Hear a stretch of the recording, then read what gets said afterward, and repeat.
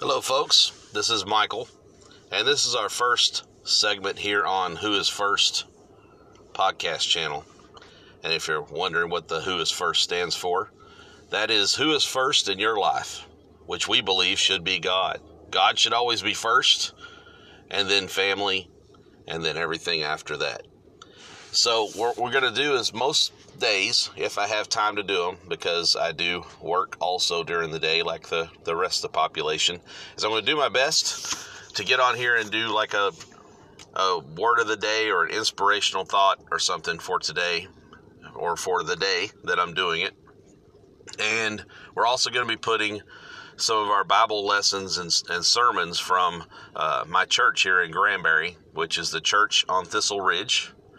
In future segments, we'll be giving out more information about the church. We'd love for you to come and join us there. So today, basically, I just picked a word, and it's a very simple word, and it's faith. Faith is something that you can put into people, into God. We put faith in people every day, because it's basically taught to us from an early age that, faith is another word for trust. You trust somebody when they say they're going to do something, or you trust or you have faith in somebody that they're going to do something for you and, carry through. For instance, we put faith in a mechanic. If you're not mechanically inclined and you take your car to a shop and a mechanic looks at it, you're putting your faith in that person to fix your car, because it's your family vehicle. You tote your family around in it and you want it to be safe, so you put your faith in him or her to fix your car right. Another example would be we put faith in our teachers every day to teach our kids what they need to know to be successful in the world later on. We put faith in our pastors at church that lead us in the right direction and teach us out of the Bible. We put faith in people all the time. But it seems like the hardest thing for people to have faith in recent times is God. God has always been there. God is here now, and he'll be here tomorrow. He's the one that put us here. So we just have to put our faith in him that he can guide us to do what is right, to serve him and to serve our neighbor, because our neighbor may not have the faith in God that we do, and we just have to help guide them along too. They may have all the faith in the world in people, but without God, the word faith means nothing.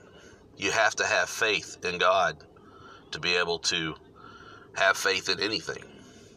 So I'm going to read a couple of verses from the Bible for you that pertain to faith.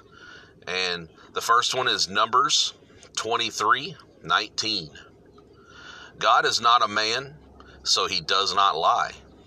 He is not human, so he does not change his mind. Has he ever spoken and failed to act? Has he ever promised and not carried it through? Again, that's Numbers 23:19. Here's another one for you. It's Hebrews 11:1. Faith is the confidence that we hope for all will actually happen. It gives us assurance about things we cannot see. See, again, faith is something that we think will happen because we can't see it happening, but we have the faith that it's going to happen. Thank you for listening today. Again, this is Michael with the Who is First podcast channel. And in the near future, there will be content coming from my home church here in Granbury, Texas. And that's the church on Thistle Ridge. Have a great day.